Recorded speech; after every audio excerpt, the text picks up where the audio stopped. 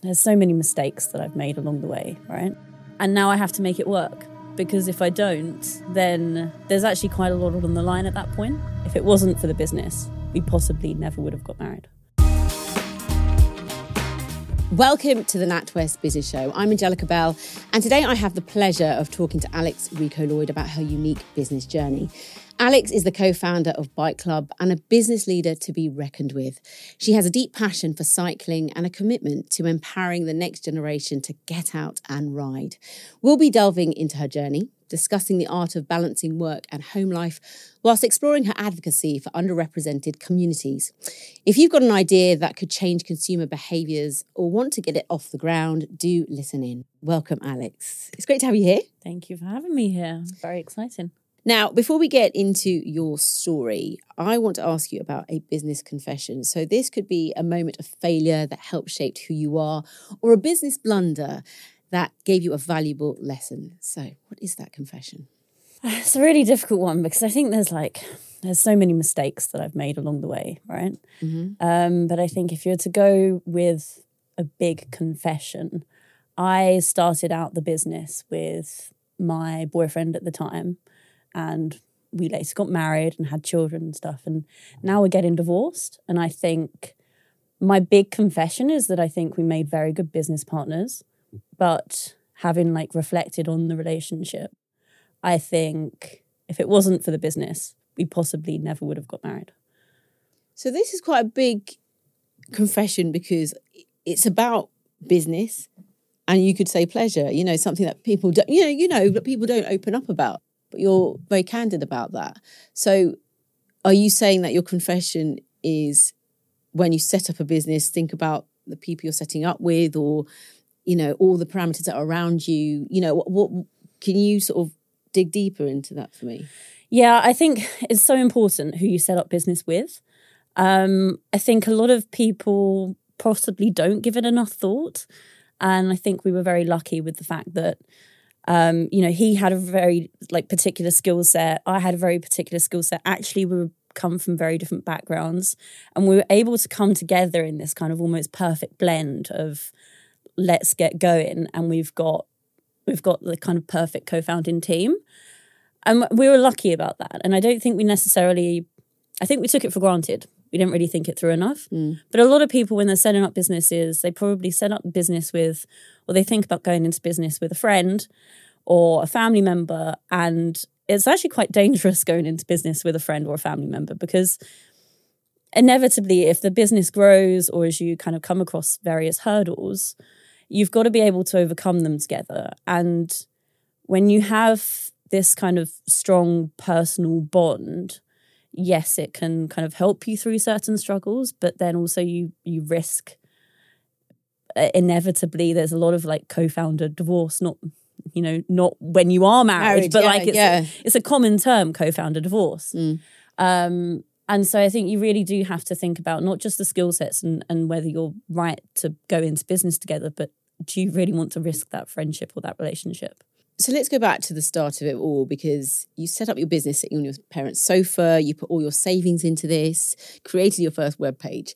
So let's talk about from that moment to how it grew to be so successful. I set up the first website for Bike Club, sat on my parents' sofa. And at the time, we only had money to buy 10 kids' bikes or whatever. So that was, I guess, a project for us. Okay, we'll buy some children's bikes and see what happens. So the Bike Club offers subscription kids' bikes, which you exchange as they grow. And we had enough money for 10 kids' bikes, and they just seemed to go. I think our first customer was somewhere in Scotland, and initially we said we'll only service Greater London, where we can drive and drop off the bike. And so it was, I guess, this kind of community bike renting feel to it. But we very quickly realised that actually there's a lot of demand outside of Greater London, so we should just service the rest of the country as well. So you get couriers on board, and you kind of set up this operation that services the whole of the UK. And then we needed to find funding. So My boyfriend at the time remortgaged his flat. We took out loans and credit cards and borrowed money from family and friends. And I guess it was a little bit less risky for them because they knew that at the end of the day there were some kids' bikes out there that they'd brought indirectly. Yeah. But at the same time, we had these addresses of where we were sending these bikes to, and we didn't know who we were sending them to. And it just kind of grew from there, a little bit of digital marketing and advertising online that got the word out, and the membership grew. So the aim was to make cycling more affordable and sustainable and allow children to have that experience that you felt so passionate about. Yeah, because as an adult, to buy bikes for your children every couple of years or whatever, and actually a child on average exchanges their bike every 12 to 15 months. So it's every single year you're buying a new kid's bike. And I don't know whether you've done a clear out of your house at all recently, but if you go to the dump, there's always a bike. Yeah. And it's heartbreaking because a lot of the time you look at it and it might need some new brake pads or something, but actually the frame of a bicycle, that can last for many years. And so the idea of Bike Club is, yes, there's an element of making it very hassle-free for parents, and it's somewhat more economical, so you're not buying a bike every year. But really it was to try and almost bring this understanding to parents that you do need the right size bike for your child. Otherwise, they have a bike that's way too big for them and they can never really cycle it. They don't grow the confidence that you need as an adult to be confident cycling on the road or whatever. And so the premise of Bike Club is that your child can have the right size bike, and they never really outgrow their bike because you can just exchange it again. And then we've got this massive operation and loads of mechanics who refurbish the bikes and get them out to the next family. So you had these 10 bikes, the business grew, and, let's talk about the numbers of bikes. How did they grow and what numbers? What were we talking? So we launched late 2016 and we said if we get to 300 bikes rented out, one of us will quit our jobs. And we got to that before Christmas that year, so within a couple of months. And I think because... So you were doing this alongside working? Yes, alongside full-time work. So I guess your side hustle, I think people now call it. Yeah. Well, that must have been a lot to try and set up a business. You both, you and your co-founder, both trying to hold down jobs at the same time, thinking, oh, this might be something nice, because we're passionate about it, and then it blows up. It was fun though, right? Yeah. Because we were passionate about it. Yeah. And I guess I'm quite operational, and so it was kind of fun to wake up to customer emails in the morning and then do a few deliveries before I went off and did my day job. And it was fun until you've only got so many hours in the day, and then you fill those hours up. And you're like, we kind of have accidentally ended up with a business here. So Christmas comes, who quit the job? I quit my job in March. So it took a bit of time to... It's scary, like quitting your job and your career and your safety net of having a salary. It's really scary to kind of take that step. And so although we'd kind of set ourselves this goal of when we get to this point, someone's going to quit, we continued for a few months after that until it kind of reached breaking point. Okay, breaking point. Well, where actually we had not enough time in the day, right, and someone had to decide to kind of go all in. So once you quit your job, how did you adapt and what changes did you notice? I think I noticed a change in, it went from being a hobby to actually this is going to be my career now. I've quit my day job and my career and my safety net, and I've got this external investment, be it friends or family, and now I have to make it work, because if I don't, then there's actually quite a lot on the line at that point when you decide that this is something that you're going to try and do. So I guess in myself, I noticed this sudden need to perform and to succeed. Yeah, and did you have to find other investors after that? We did. So in 2019, so kind of couple years into the business, we managed to raise funding from angel investors. So people that tend to invest in smaller businesses anyway. We had a few of them come on board and they invested into the business. We actually set up a board, which was also a bit weird for me. My parents had never really come from a business environment. My dad works for the police. And so to suddenly be like, oh, every month I've got a board meeting to go to, kind of feels a bit weird doing that sort of thing. Bit grown up. Yeah. Just a bit. So yeah, we had a board and we had like proper investors who I didn't know, and somehow ended up with a business and kind of 50 odd employees, and it's kind of it just kept growing. Yeah. And so there wasn't really any point where it felt too much because I grew with it. Mm-hmm. And I had to kind of do reading or talk to people or get advice. But there are moments where you take stock and look back and you'd be like, what is this? how has this happened? Well, you've touched on the fact that you and your co-founder, I'm going to say co-founder because you were co-founders, you had different upbringings and experiences. And, you know, can you expand on that and tell us how that affected the business or affected what you felt? Or it's like you're saying, it all just became a bit like, wow. Yeah, I think networks is like a really important thing. And so he was privately educated. So he went to private school in the UK and I went to the local grammar school. So I'm a grammar school girl. Which is still brilliant. Yeah. I was very proud of that. And I guess what you don't realise is that the majority of people in the UK go to state school, right? But actually, when you look at business leaders and a lot of people who make it to the top, they're privately educated. And there's it really is a real kind of class difference. I don't know whether to call it class or socioeconomic difference or whatever, but where people are given different opportunities. And I think a lot of it's down to the kind of soft skills training that you probably get at private school, where you're kind of taught to articulate yourself, taught to carry yourself, and taught to believe in yourself.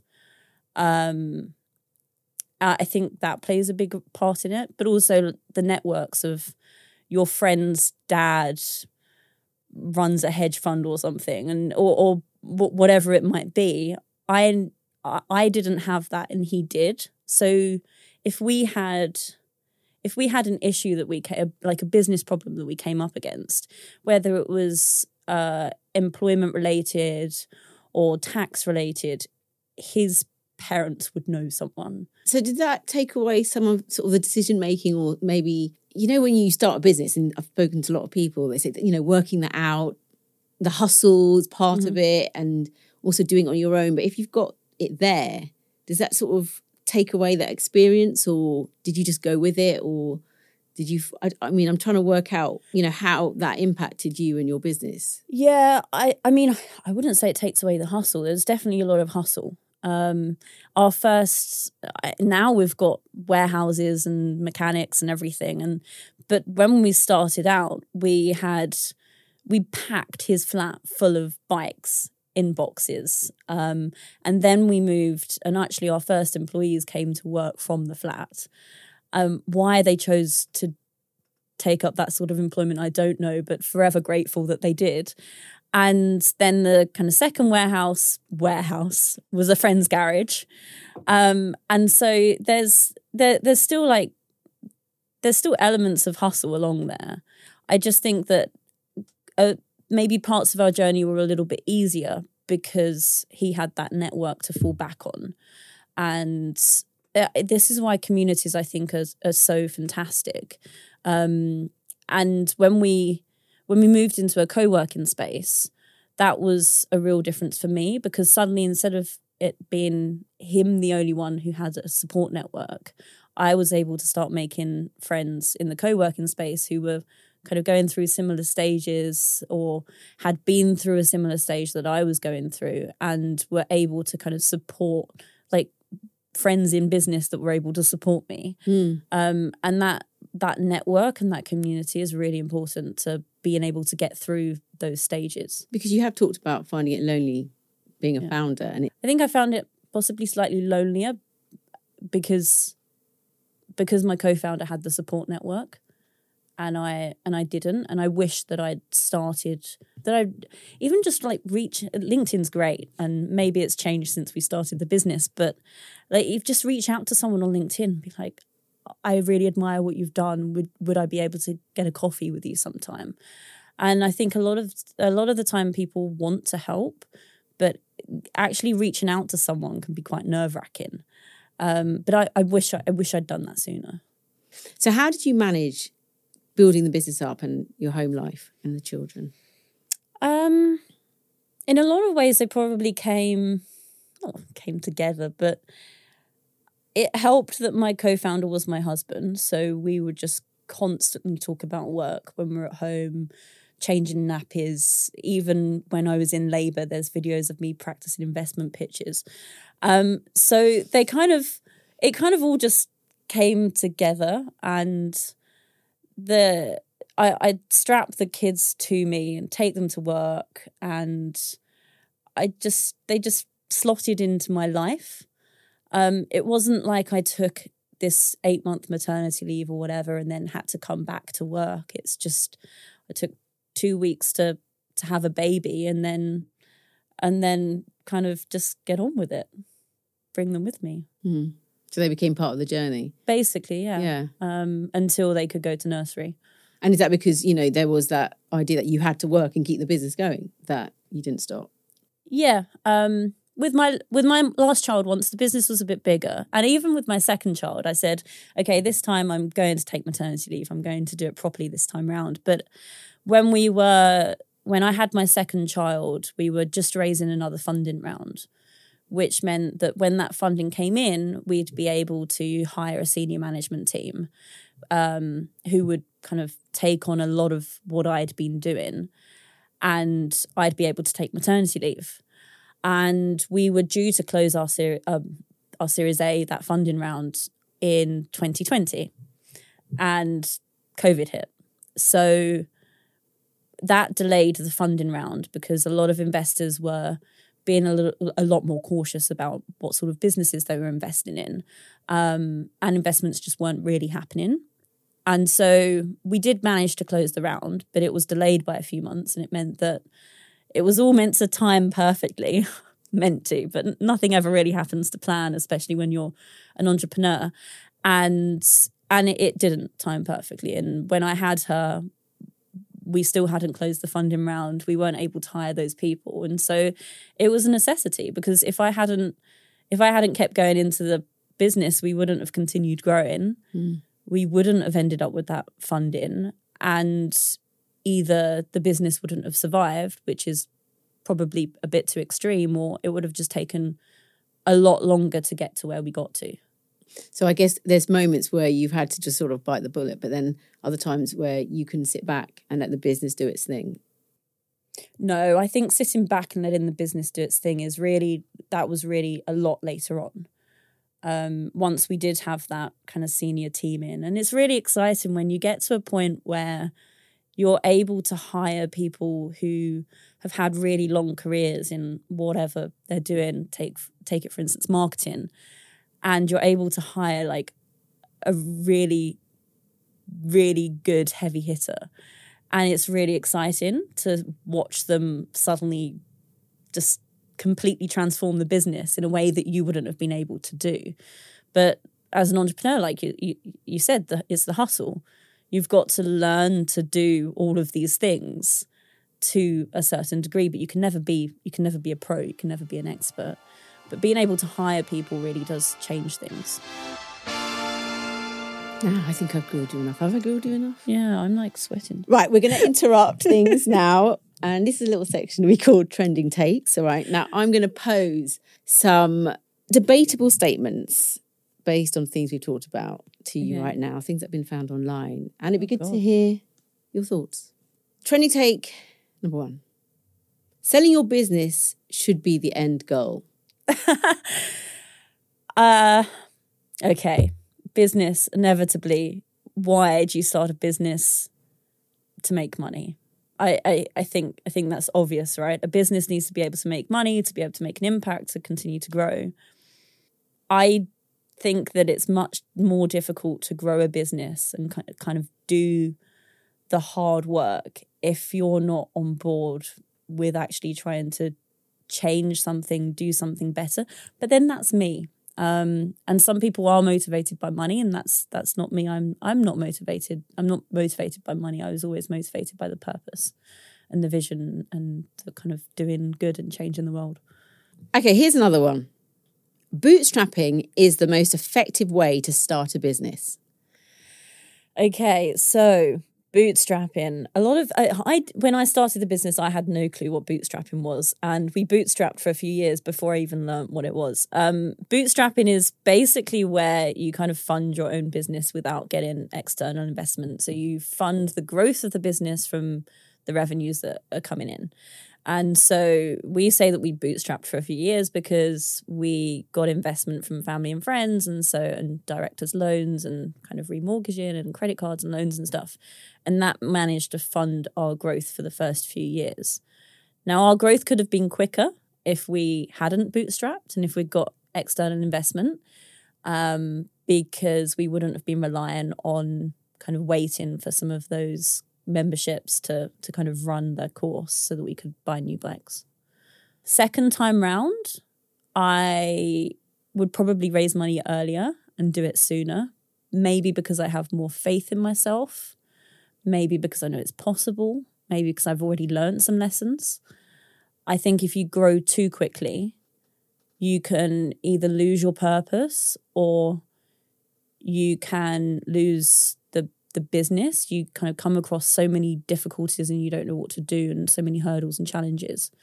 So I wouldn't say bootstrapping is necessary, but I think it helps to kind of work out those earlier problems and have time and space to deal with them.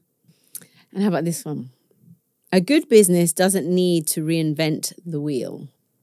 Excuse the pun. I didn't write this one.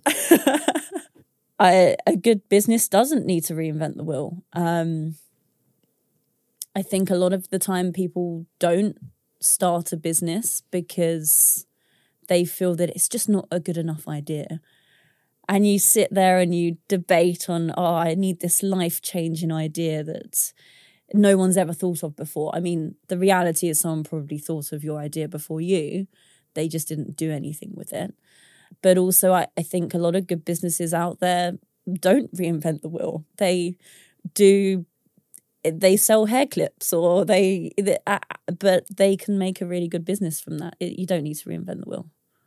On that note, that wraps up this section. Thank you so much. And if you're watching this podcast on YouTube, get involved in the comments, as we'd really love to know what you think of those trending takes. Alex, let's discuss you leaving Bike Club and leaving the business that you set up. Why did that happen? I guess as a founder, you kind of go through this point where you wonder whether the business actually needs you anymore. And you've got kids, right? Mm-hmm. So, and they will get to the point where they won't need me. They won't need you. And it is, I did get to that kind of similar point with the business. Like, how much longer does this business need me? And am I the right person to be taking this business to the next level? And I think what made my decision a little bit easier and maybe made me make that decision a little bit more prematurely was the fact that the business went international. So we were operating only throughout the UK. And then post-COVID, we set up an office in Gibraltar, which all our customer service and administrative functions started going through. So I was kind of part of that for a bit, and a lot of travel involved. I took the kids with me and we'd kind of make it work, but it was pretty tiring. And then the business strategy was very much to go into Europe and be this kind of leader of family cycling within Europe. And I had to do a bit of soul searching, like what sort of mother do I want to be? How often do I want to tuck the kids into bed at night? And can I realistically, can I do that whilst growing this international business? And the answer to that was no. So I guess at that point I knew I needed to leave, and I needed. But then some people listening out. might think, okay, well, that's fair. You know, you love your family, you're a great mother, but couldn't you have been still part of the business and still, you know, have eyes on it or something? You literally left. Yeah, I actually tried. I tried changing my role, and kind of taking a slightly different role within the business. But I think for me, I was so. Maybe because I was so passionate about it, I was quite intertwined with this identity of me and Bike Club. And I had been so involved, through having kids, I'd laid in hospital beds and continued working. And it was almost like this unhealthy obsession in a way. And for me to be able to continue being a part of Bike Club, but in a slightly different role, one, was that a role that I wanted? I'm young, I've got a whole career ahead of me. Did I want that role, or did I want to kind of go off and explore other options? And I felt ultimately I probably had a lot to give the world. And it felt like the right time to leave. And the way that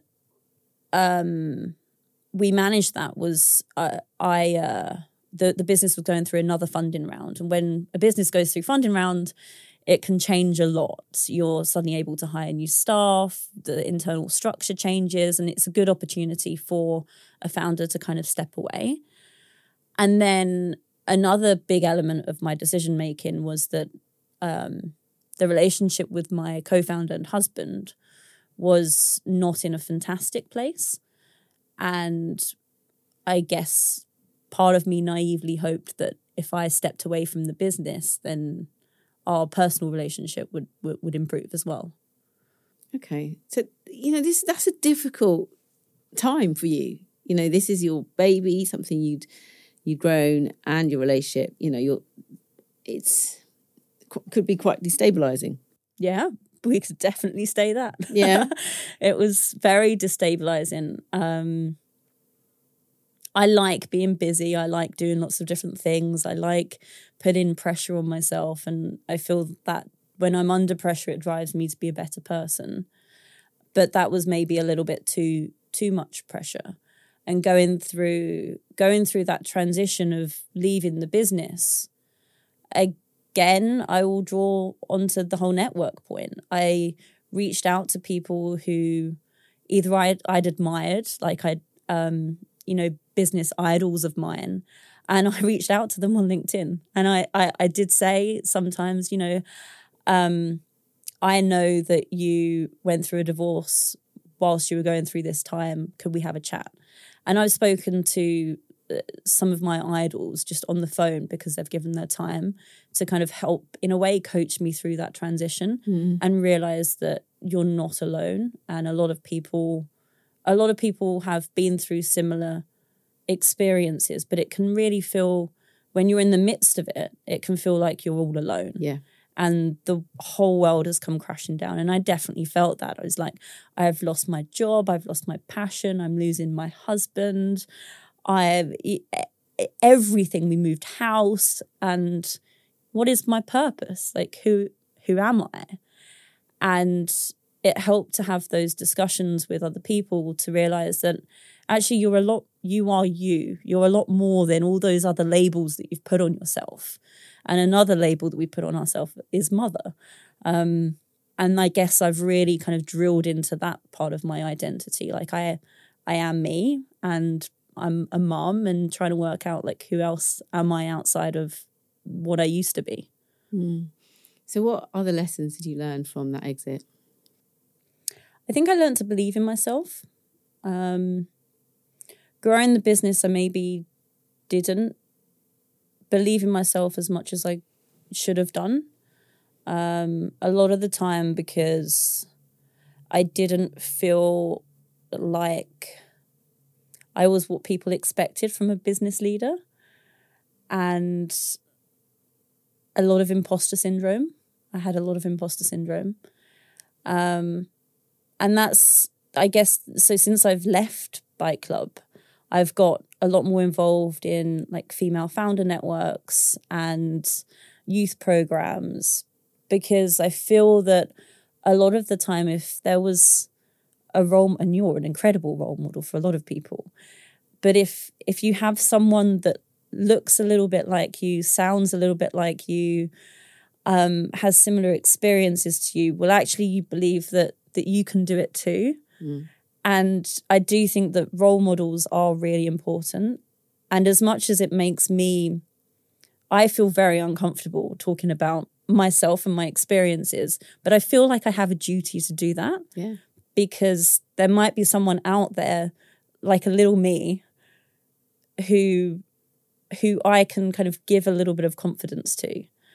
And so I feel that it's my duty to do that. 100%.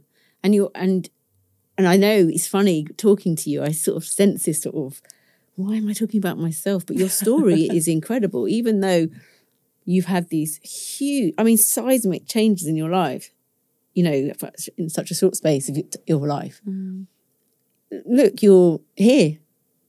We want to hear your story because it's impactful.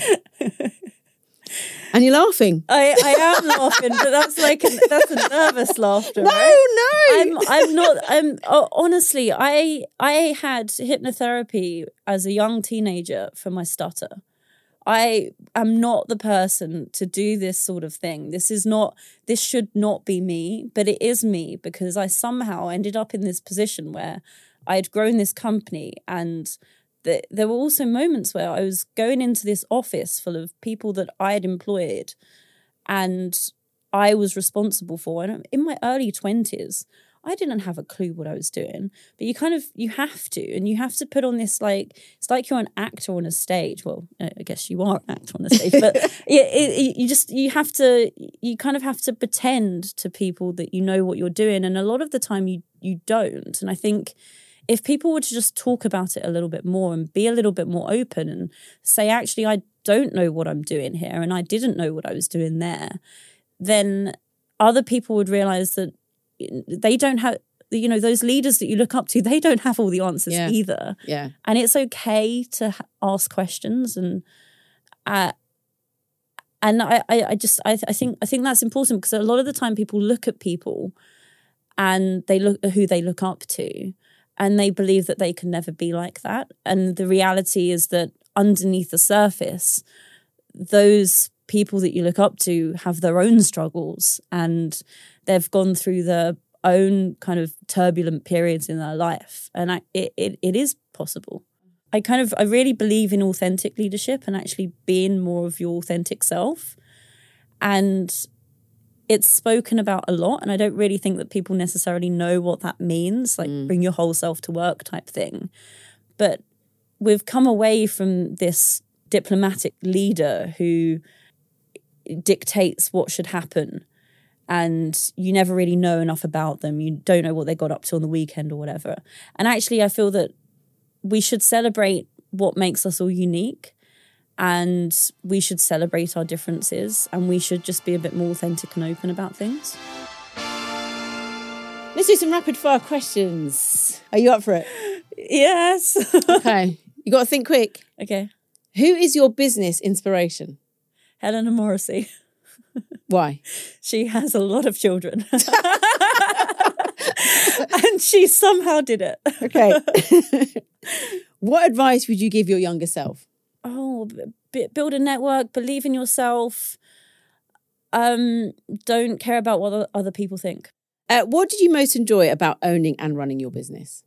The people, the team as we were building it. Not just the team, but the members that we had and the stories that came in. It's just feel good. And every single Christmas, knowing that there was so many children out there opening up their bikes from underneath the Christmas tree and knowing that they had that joy and they were going to have those wonderful memories. That's special. One thing nobody's talking about in business that they should be. I think diversity is spoken about a lot, about bringing or giving opportunity to more diverse founders. I think one thing that isn't spoken about enough is the socioeconomic differences and backgrounds and socioeconomic diversity within groups. I think there are a lot of businesses that maybe serve a slightly different subset of people that don't exist because people haven't been given the opportunity to build a business in the first place. One tip on how you stay motivated during tough times or setbacks? Now my kids, they're my purpose. They motivate you. They motivate me to keep going a lot of the time. And I want to make my parents proud. I want to make me proud, and I want to make my kids proud. And if I achieve that, then I've done good. Where can people follow you online to know more about you? Mm-hmm. If you want pictures of kids, go to Instagram. Probably not. LinkedIn. My name is Alexandra Rico-Lloyd. I want to ask you a quick one as well. Do you think you'll set up another business? Yes.